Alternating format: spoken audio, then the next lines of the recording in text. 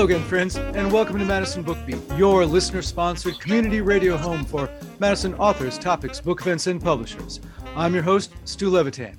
We're going to deviate from that just a bit today with our guests Jackie Lees and KG Miles, because they have a new book out about Bob Dylan called Bob Dylan in London, Troubadour Tales. It's a combination guidebook for a walking tour, history lesson, and critical analysis.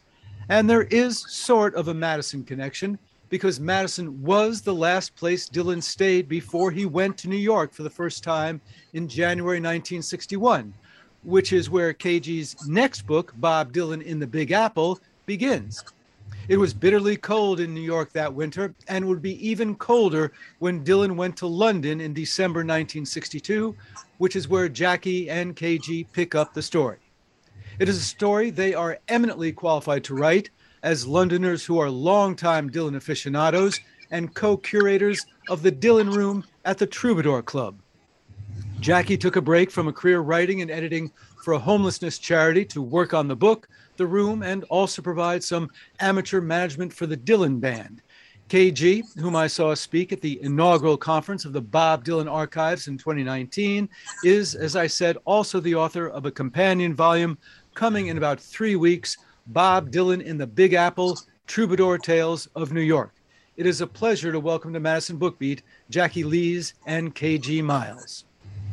Thank you. Hi, thank you, Steve. Thanks for being with us. This December 21st will be the 59th anniversary of Dylan's first appearance at a London folk club, the King and Queen. Now, in the winter of 1962, he was not a star or even much of a success. How did he happen to be in London that night? He was in London that night because he had been invited over to take part in a play that was going to be on the television called Madhouse in Castle Street. And that in itself is quite remarkable, I think, because he had been spotted in New York in the previous autumn singing in one of the clubs. I think it was called, is in Pastor's Place, I think.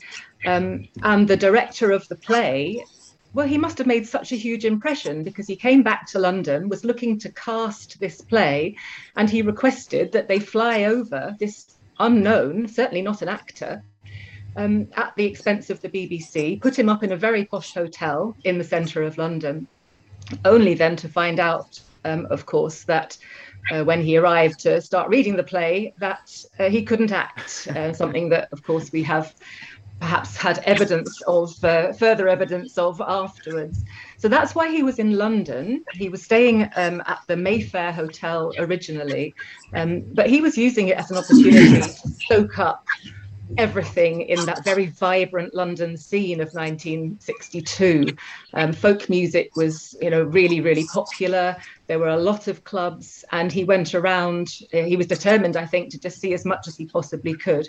And so he found himself at the King and Queen, a very small folk club. On the first floor, it's still there. The King and Queen pub is still there. The folk club is, well, the club, I'm not sure if it just does folk music now. And so he was in the audience, and he was spotted by an English folk singer called Martin Carthy, who had recognised him. As you say, Stu, he wasn't well known, but he had made some ripples locally. And he had been on the cover of Sing Out magazine. And that magazine was available in London, but would have only been picked up probably by quite hardcore folk devotees. So Martin Carthy had seen his face on the cover, recognised it, sitting in the audience, went up to him and said, "You're Bob Dylan," to which obviously Bob Dylan replied, "I am." And he asked, would he like to come up and sing some songs, to which he said, "Ask me later." And then later he gave a little nod and came up and played, I think it was four songs. We had the great pleasure, Keith and I, of talking to Martin Carthy earlier this year. And Martin Carthy himself, I think, can't quite remember what the 4 songs were. So I'm not going to risk telling you, only to have lots of people tell me I've got it wrong. But he played 4 songs. And Martin Carthy is on record saying that he was absolutely fantastic. So that's why he was there in this small London pub.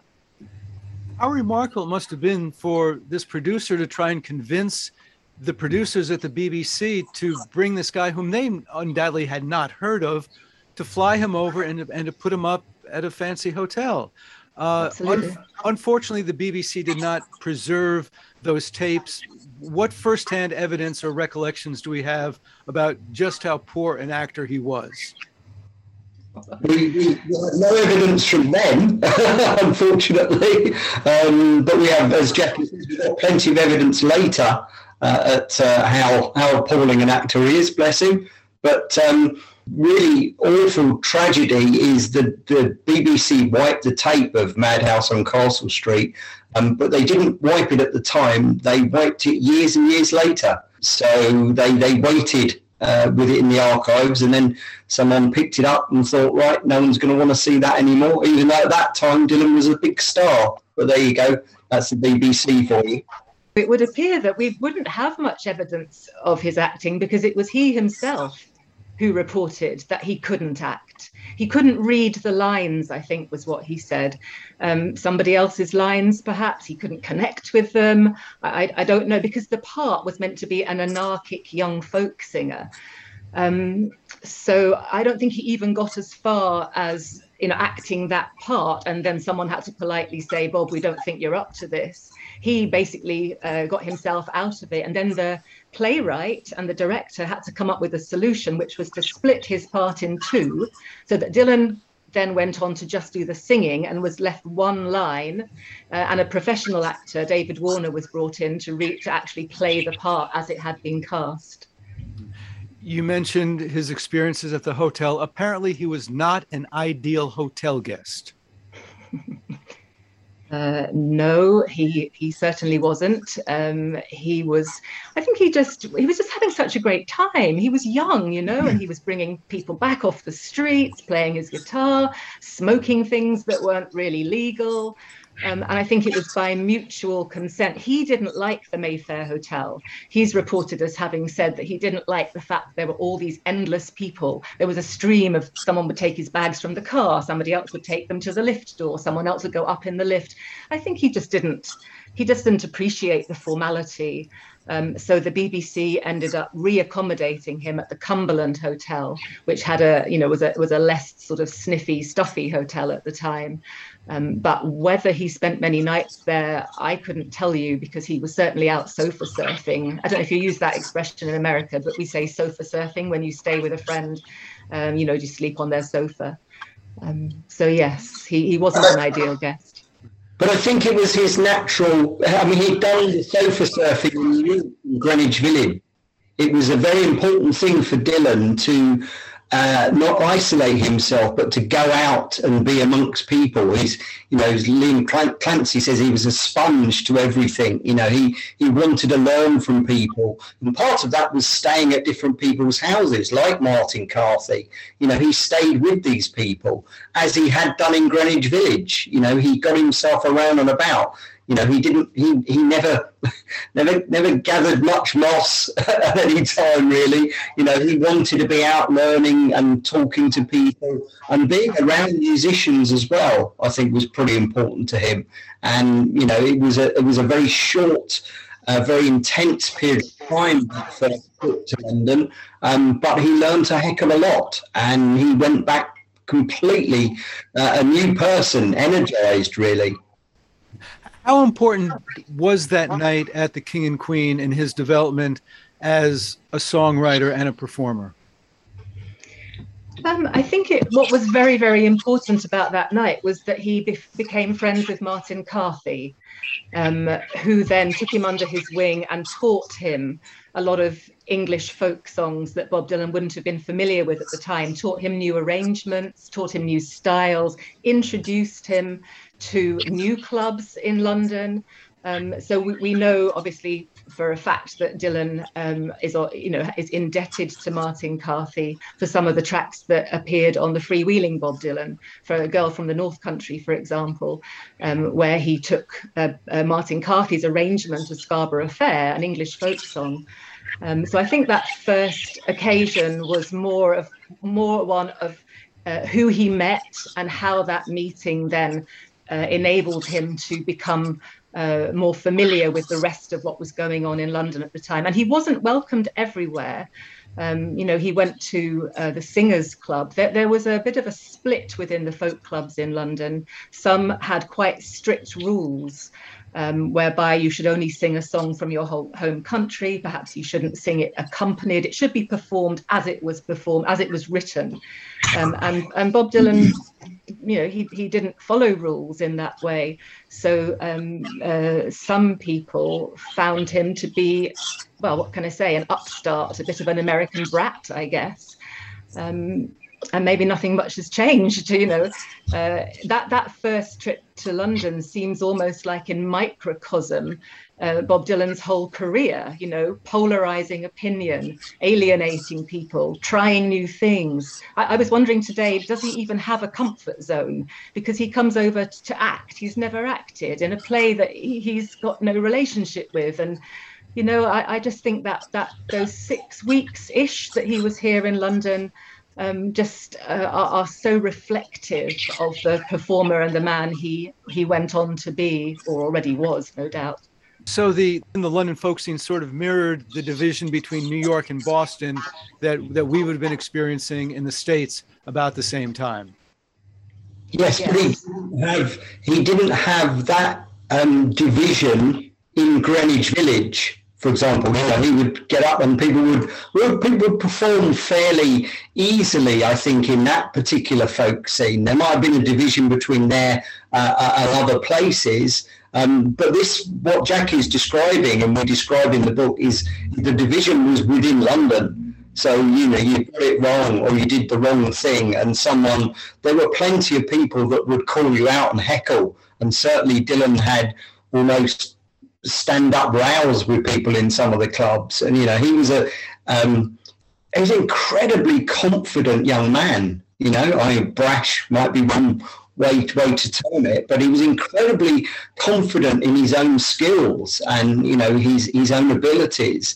And I think Jackie's absolutely spot on. That first night at the King and Queen and the introduction to Martin Carthy gave him that helping hand around London, without which I think there would have just been much, much more conflict within the folk scene, and he wouldn't have been welcomed in the same way. Martin Carthy was an incredibly important folk artist here, and worldwide, and very well respected. And to have Martin Carthy looking after him and taking him around as he did to a certain extent was very important to him. Obviously, as we describe in the book, during that first trip, he also met up with Rick von Schmidt and Richard Farina, who he knew from back in America, and that was important as well. He enjoyed himself over here at that time, but he learned a heck of a lot. In the winter of 1962, he's 21 and a half years old. How old is Martin Carthy and some of the other British singers at the time? Are they contemporaries? Are they a couple of years older? What's the relationship? They're very much contemporaries. In fact, Martin Carthy's birthday is only 2 or 3 days before Dylan's. They are so contemporary. And yes, it was a young scene. So Martin Carthy in particular, they would have shared a lot of kind of interests, I'm sure. I can't remember, Ewan MacColl, presumably at that point, Keith, would have been a fair bit older. Yeah, there were a few that were a little bit older and had, set the scenes, and people like, Ewan MacColl and others who basically written down rules for everything. This was their patch, and as Jackie says, there were rules about what instruments could be used with certain folk songs and things of this kind. And they were trying to regulate it, extremely rigidly, which was would have been a bit of a shock to Dylan coming in from Greenwich Village, where you could stand up and sing anything really. So to see Dylan through that particular rule-based minefield at that particular time, he had Martin Carthy there, and that was very important. But yes, they were basically contemporaries, and I think from the tales we hear, they got on extremely well. For those who don't have the discography at hand, just to remind you, Dylan began recording Freewheelin' in March 1962, which is 9 months before he went to London. He did not finish the album until after he returned from London in January 63. So you really see this sojourn in London as being critical to how that album turned out. Creatively, in how, you know, there were changes that were made. I think the most critical aspect to this trip was it you know, Bob Dylan was a reasonable sized fish in the pond in Greenwich Village. And, you know, Bob Dylan needed to get onto a global stage. He needed to move, and he needed to move sort of slowly out of the folk scene, really. You know, he used the folk scene as a kind of stepping stone to a large extent. It suited some of his music. But Bob Dylan never just wanted to be a folk singer, whereas someone like Martin Carthy, that's his heart and soul. You know, he still does all the old traditional folk songs and performs them beautifully.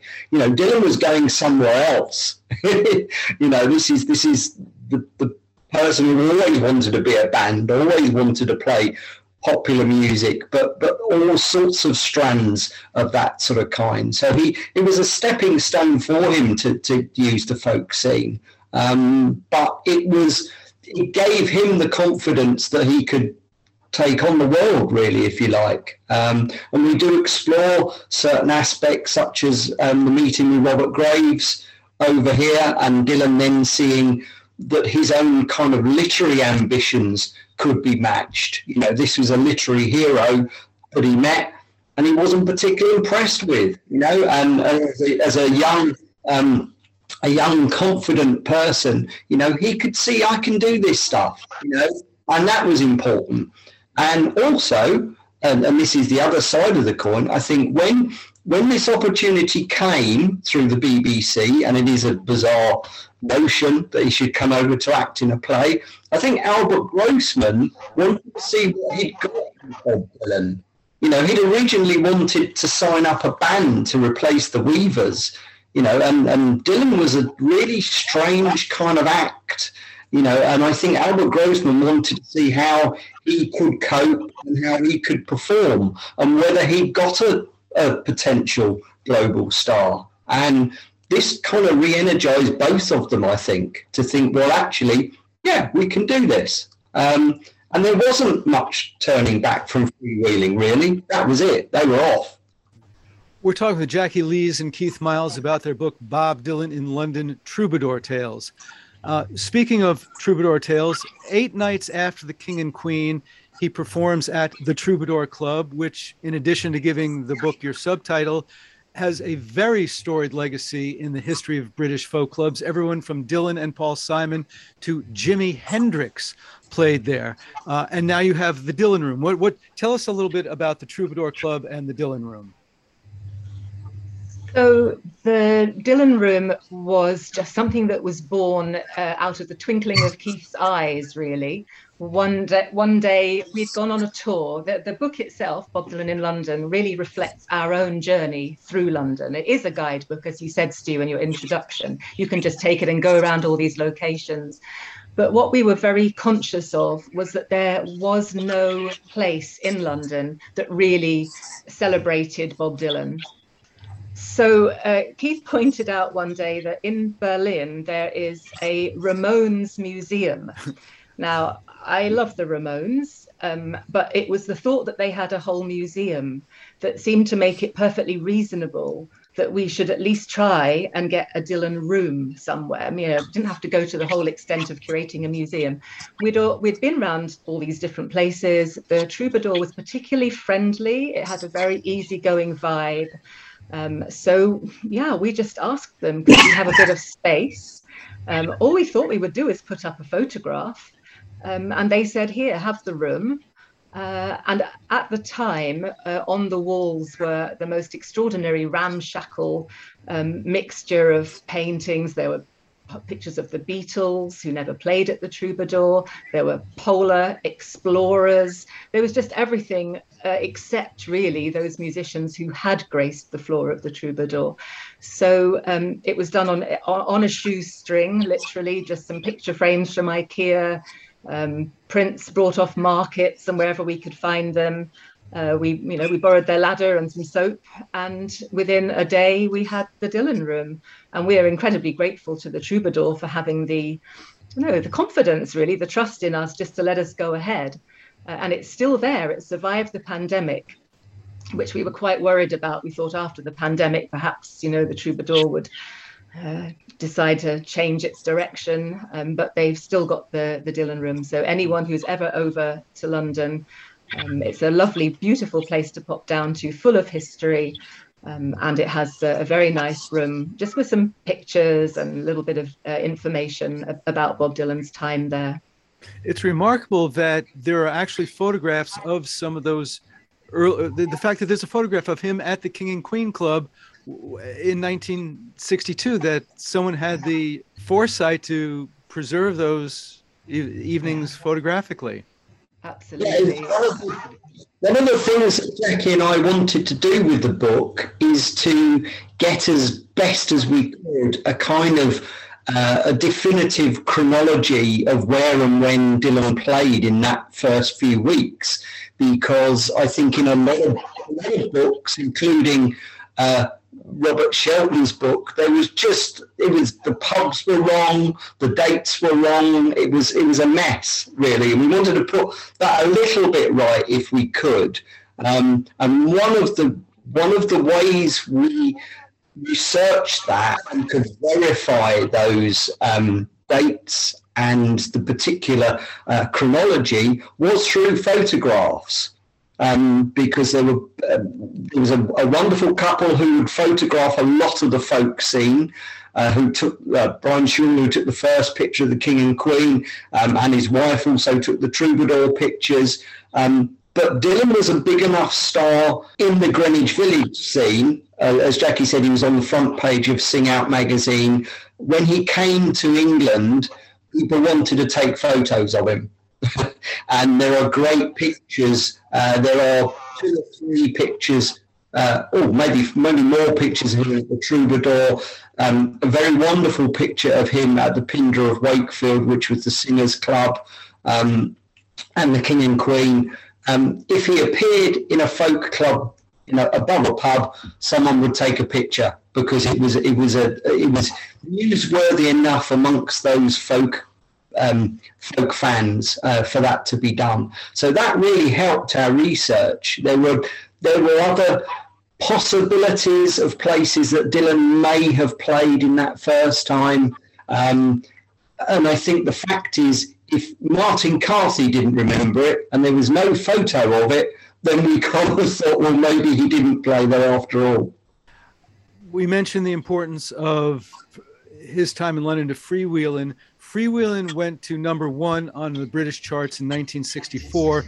How did the London and the British folk scene react?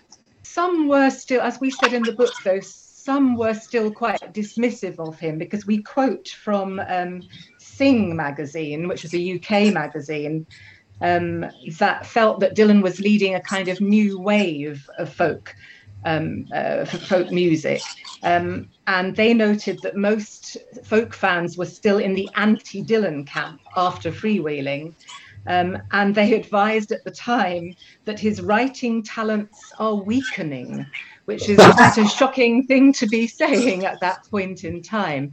And I think, I don't know, because when you get to 1965 and then 66, obviously, as Dylan's going to go electric, he had carried with him some of the hardcore folk fans. But I've always found that quite odd, because right prior to 66, quite a long way back from 66, Dylan was electrifying his music. So I'm not sure that there's a cut and dried answer to how he was received. We know after Freewheeling that, for example, the Beatles, they've recorded that they never took Freewheeling off. They were playing it all the time. They wore it out. but I think there was still probably a sizable chunk of British folk fans who still saw him as an upstart, not quite the real thing. I'm not sure. There's also there's a reasonable core of those old folk fans that just wanted to keep it, regulated within the small world that it was. I think they're the ones that were never going to like Bob Dylan because he made everything popular, and commercially successul, and that's almost anathema to that kind of our version of people's songs over here, really, that just wanted to keep everything very rigid, insular, and certainly uncommercially successful. As you mentioned, Dylan was not the only American folk singer in London that winter of 62-63.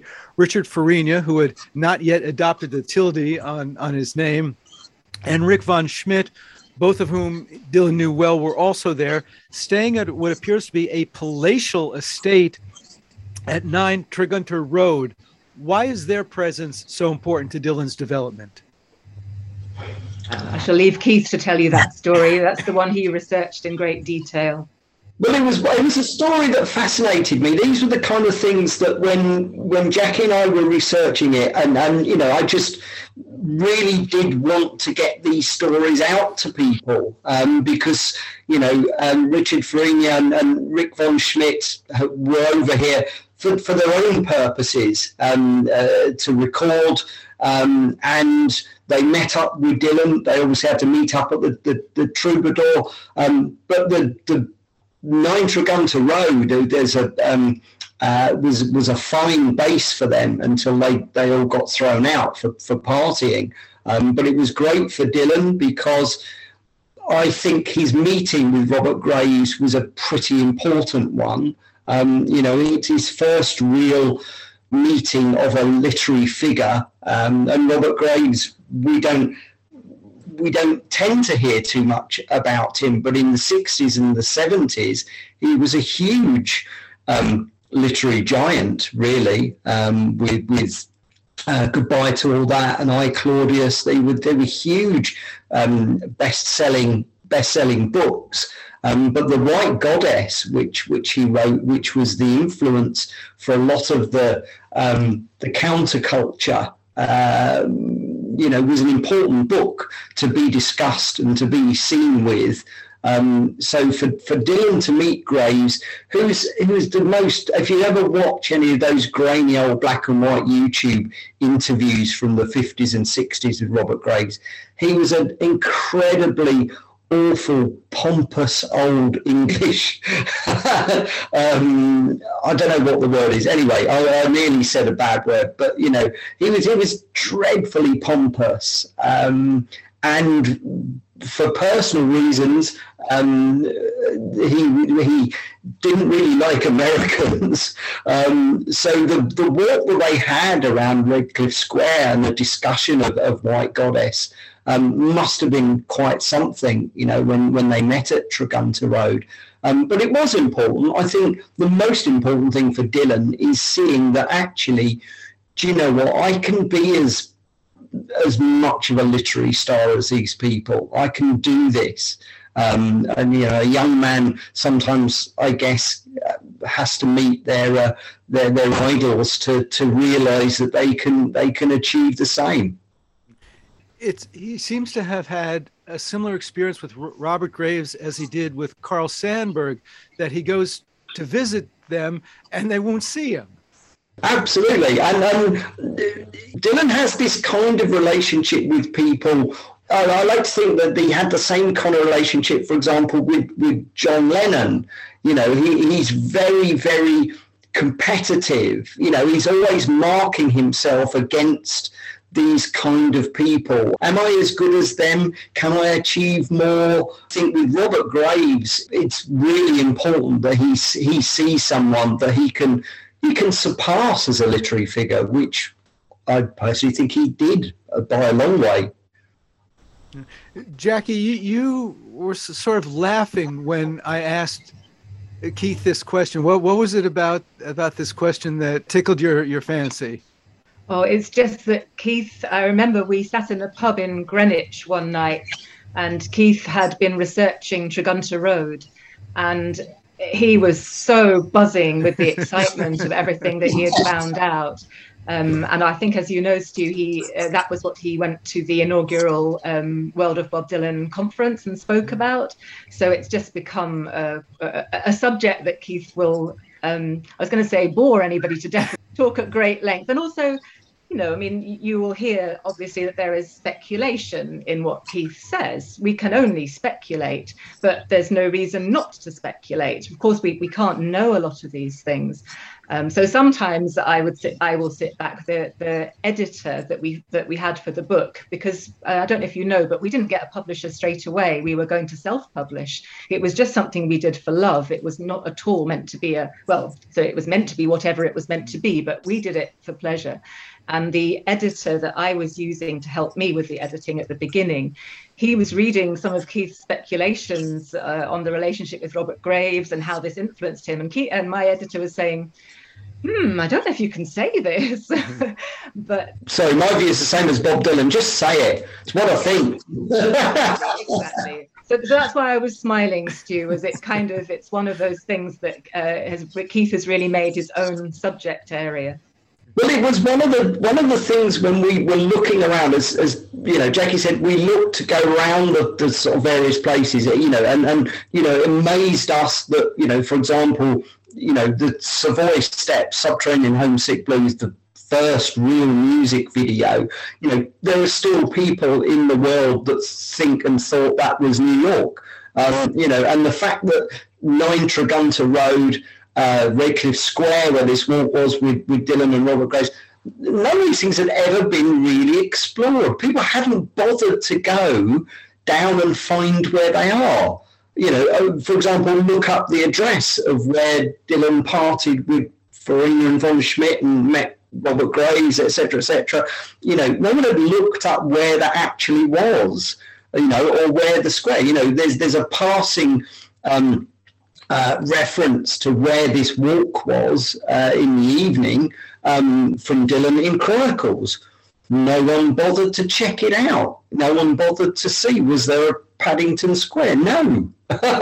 We can find where it is. It's at the back of Tregunta Road, but no one had bothered to do that, and it took Jackie and I to actually go out to these places to find it, which is, I find, pretty extraordinary, And well, I find it pretty extraordinary that of the thousands of books about Bob Dylan, no one had written one about Bob Dylan in London before. It was all new. We were our own amateur sleuths in everything, but it was wonderful doing that research, but extraordinary that people will still want to write endless numbers of books about his lyrics, but not terribly much about this sort of thing. The reality informs the art, and it's always interesting to have actual facts upon which to base analysis.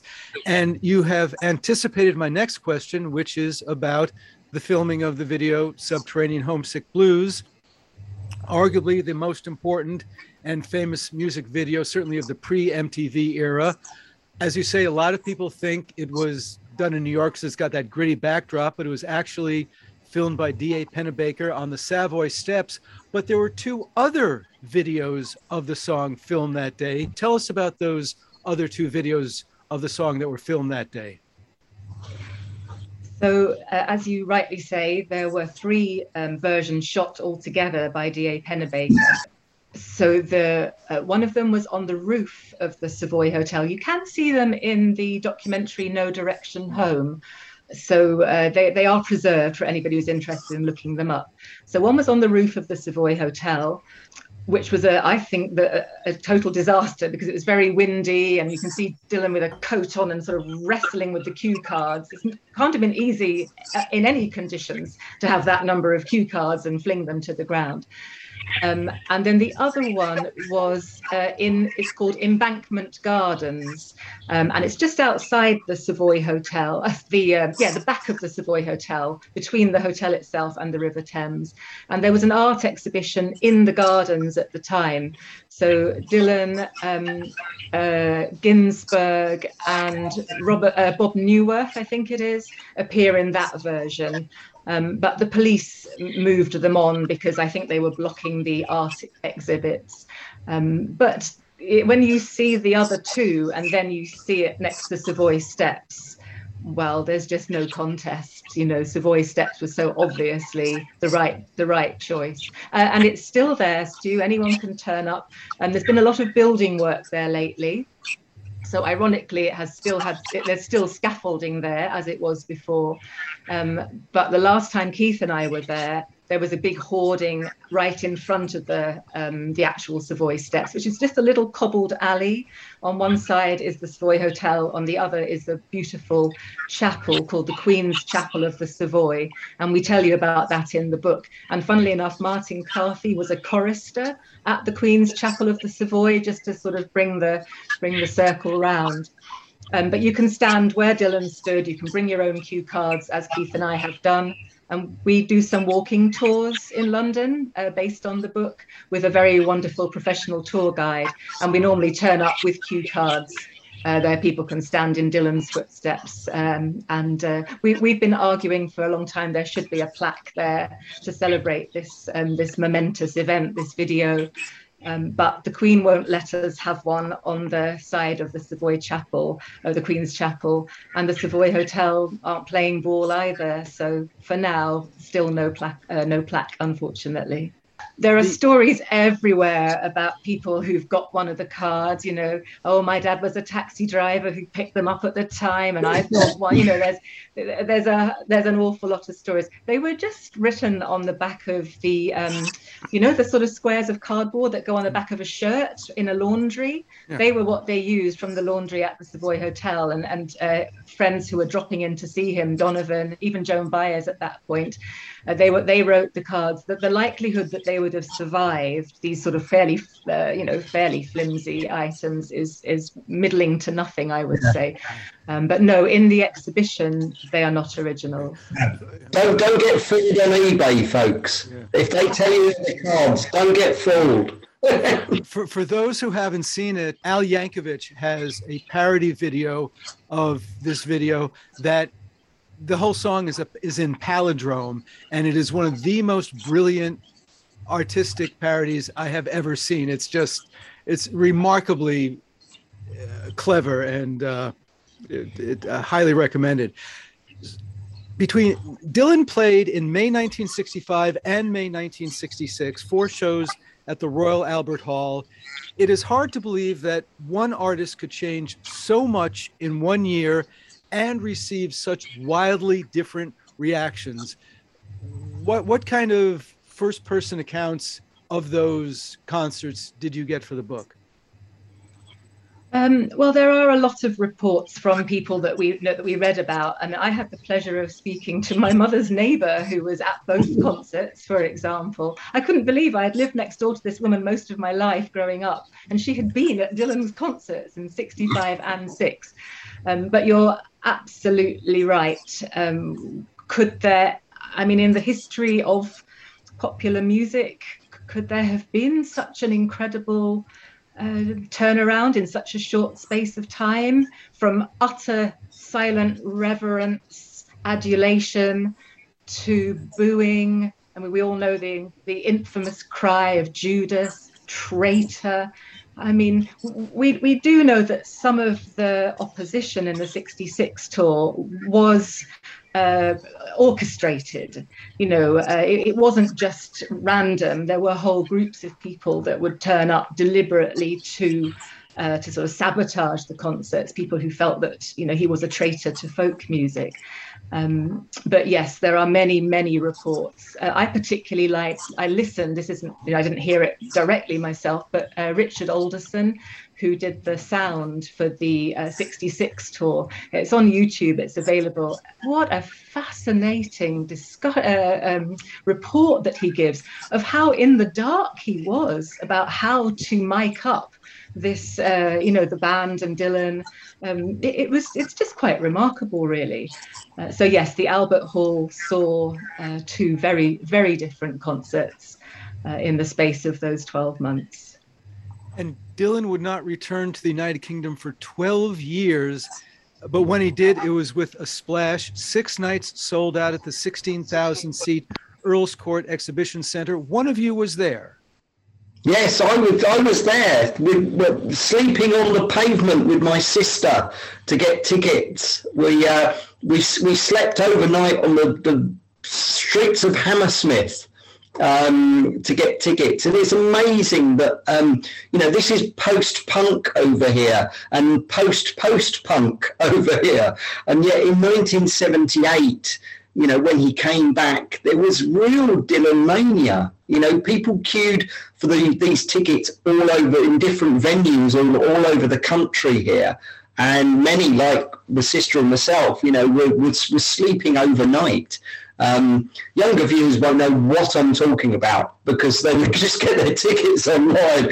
But in those days, you physically went down to get a ticket someplace, and it was wonderfully exciting. But the real Dylan mania took the whole management team by surprise. So they realised that actually, gosh, we've sold out all these nights at Earl's Court, and we could sell it over and over again. And that's when they came up with the concept of the Picnic and Blackbush, and a really under facilitated festival out in a disused aerodrome outside of London, which so many people went to, and so many people never got home from that night. And really, I mean, we have had debates about this. I think to a reasonable extent, it kind of kick-started the modern festival again, because it was just the notion of Dylan's management team that they needed to put him on somewhere, and all the venues were booked up. So they'd just find a field, basically. And we'd had all the early Glastonburys and all the early sort of hippie festivals. And by 78, it was really that. I think we have to thank Bob Dylan and Eric Clapton's comments, which spawned Rock Against Racism, for the modern festival again in this country. So it was wonderful. But yes, I was on the streets of Hammersmith getting the tickets for that. The final London experience you account is, I think, the strangest of all. Dylan's visit in July 1993 to Camden Town and Crouch End. Talk a bit about that walkabout. Well, Dylan was here because he was very good friends with producer Dave Stewart and artist Dave Stewart, and they decided that for the video to Blood in My Eyes, they would do a walkabout of Camden, and it's one of the truly great Dylan music videos. Really, I think it's beautifully well done, and we trace a bit of the steps of that. We really wanted to put that whole episode across, because I think it's not the classic Dylan in London episode. That is very much the Don't Look Back and the early days. But I think this is Dylan on fine form, and it was an extraordinary thing. People should watch the video, see how you can go through both known and unknown as an artist through the streets of London. There are plenty of people walking right by him.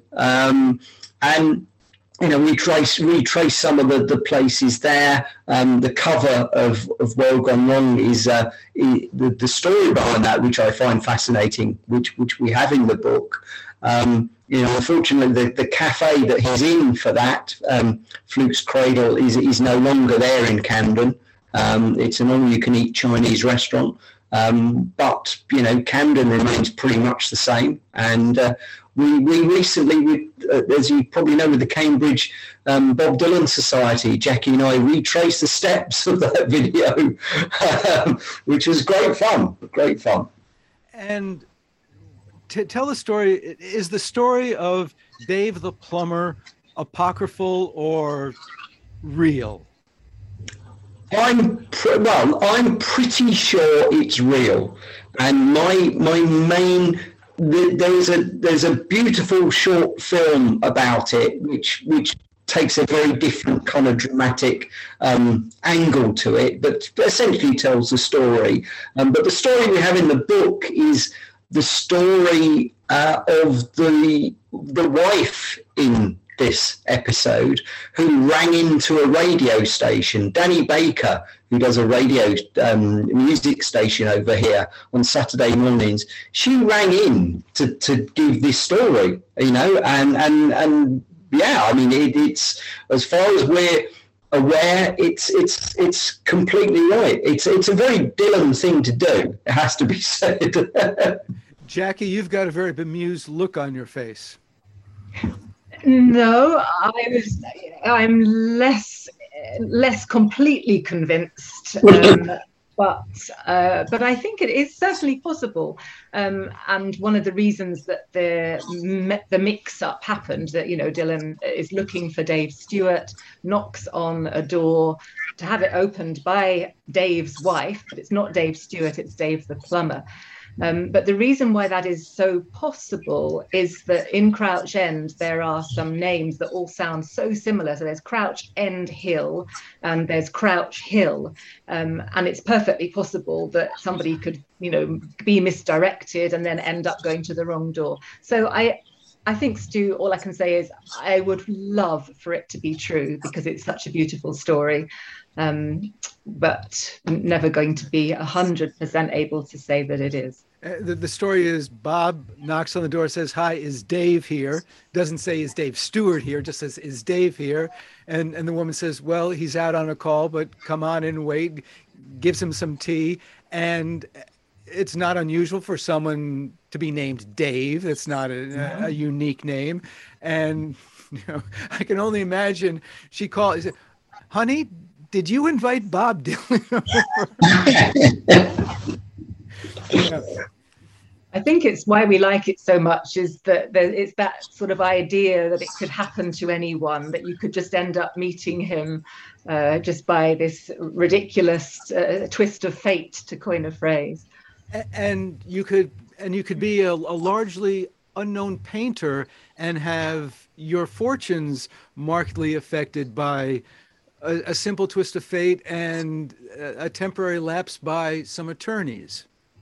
Yes, indeed, that is a wonderful story. As Keith said, the cover of World Gone Wrong is by an artist called Peter Gallagher, whose painting L'Étranger, based on an Albert Camus novel, was behind where Bob Dylan was sitting in Camden Town, and ended up on the cover of the album, but nobody had thought to check with the artist for rights to use that image. And the first the artist knew about it was, I think he got phoned up by a friend or relative to say, "Oh, just seen your picture. It's on the bus shelter where they were advertising the album."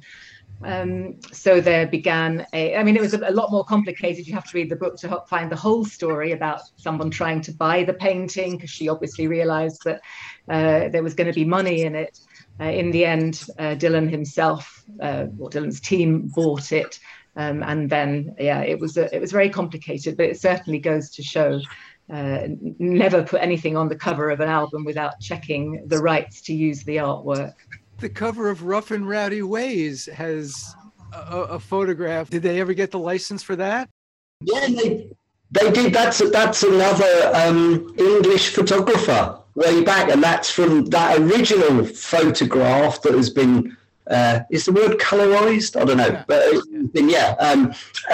Fall Off and Rowdy Ways. The actual picture had appeared in several other album covers, but they changed it around a little. But that was from an English photographer called Ian Bell.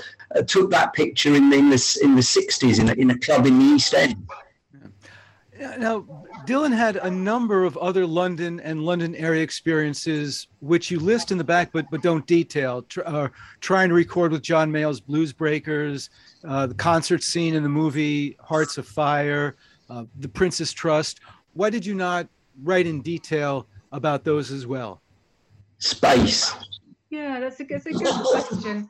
We wanted the book to be very accessible, fun, a real contrast with a lot of the Dylan literature that's out there. We wanted it to have a very light feel to it, which is why we've got those beautiful illustrations from Julia Petronjek, for example, the cartoon style. I mean, where would you stop, Stu? It was meant to be a book. And if we had, for example, covered the Star Cafe or the Queensgate Mews, where he does the lyrics in front of the pet shop. Yeah. How would we have managed to balance the book out is what I'm trying to say, rather not very well, because some places would only generate a few lines, and then you've got the Savoy Hotel, which you could write a whole book about itself. So yeah, we edited it. I mean, we've been asked this question a lot. I was asked recently, well, why didn't you talk about Wembley Stadium and the Tom Petty tour? And there are 101 other locations that we could have chosen, but we felt it was just nice to choose these big standout places that had really good stories to go with them, because the subtitle Troubadour Tales is meant to give you a clue as to the type of book it is. It's stories that go along with the locations that we focus on. So if there wasn't a good story enough to make a chapter, then we didn't include it. We just gave it a note at the end. It's tales. It's not the encyclopedia of Bob Dylan. I believe somebody might have done that. Yeah. What was the division of labor in researching and writing the book? We did half and half. When we started, I think we literally had a list of about 100 places, and Keith's used the word amateur. I mean, I cannot stress that enough. Neither of us were writers. Neither of us had ever written a book before. So it kept going through different incarnations. All we knew was, from the start, there was going to be a map in the middle. That was the one thing we knew, and that there was going to be no footnotes. It wasn't going to be one of those books with 100 references per chapter. And then eventually we honed it down to what we thought were 8 well-balanced chapters. We did 4 each. My job at the time was an editor and a legal writer, which is, I assure you, extremely different kind of writing. I did the first edits, my friend did the second edits, I did a re-edit, and then eventually, obviously, it was professionally edited after that. So it was very much a 50-50 split. Well, for amateurs, it is a very successful first effort. It gives a very interesting and insightful picture of Bob's formative experiences in London. As you say, his time in London was critical to his development as an artist and a performer. And I think you've done a real service to the literature of Bob's, a real service to the literature of Dylanology. And Keith, we look forward very much to your account of his time in New York City, which will be published in about 3 weeks. And we will hope to have you back and talk about that when it comes out. Absolutely. I'd love to, Stu. That'd be fabulous. Thank you. Well, thank you again. So again, the book is Bob Dylan in London, Troubadour Tales, and people can get it from their favorite bookseller and purveyor of printed material. Next week on Madison Book Beat, an encore presentation of our conversation with UW professor Paige Glotzer about her book, How the Suburbs Were Segregated, The Business of Exclusionary Housing, 1890 to 1960. Until then, on behalf of News and Public Affairs Director Shali Pittman, engineer Chuck Cademan, and all of us here at Madison Book Beat, I'm Stu Levitan. Thank you for joining us. Now, as Ben Sidran plays us out with a little bit of Little Sherry, please stay tuned for Alex Wilding White and All Around Jazz. You're listening to WORT 89.9 FM Madison, listener-sponsored community radio.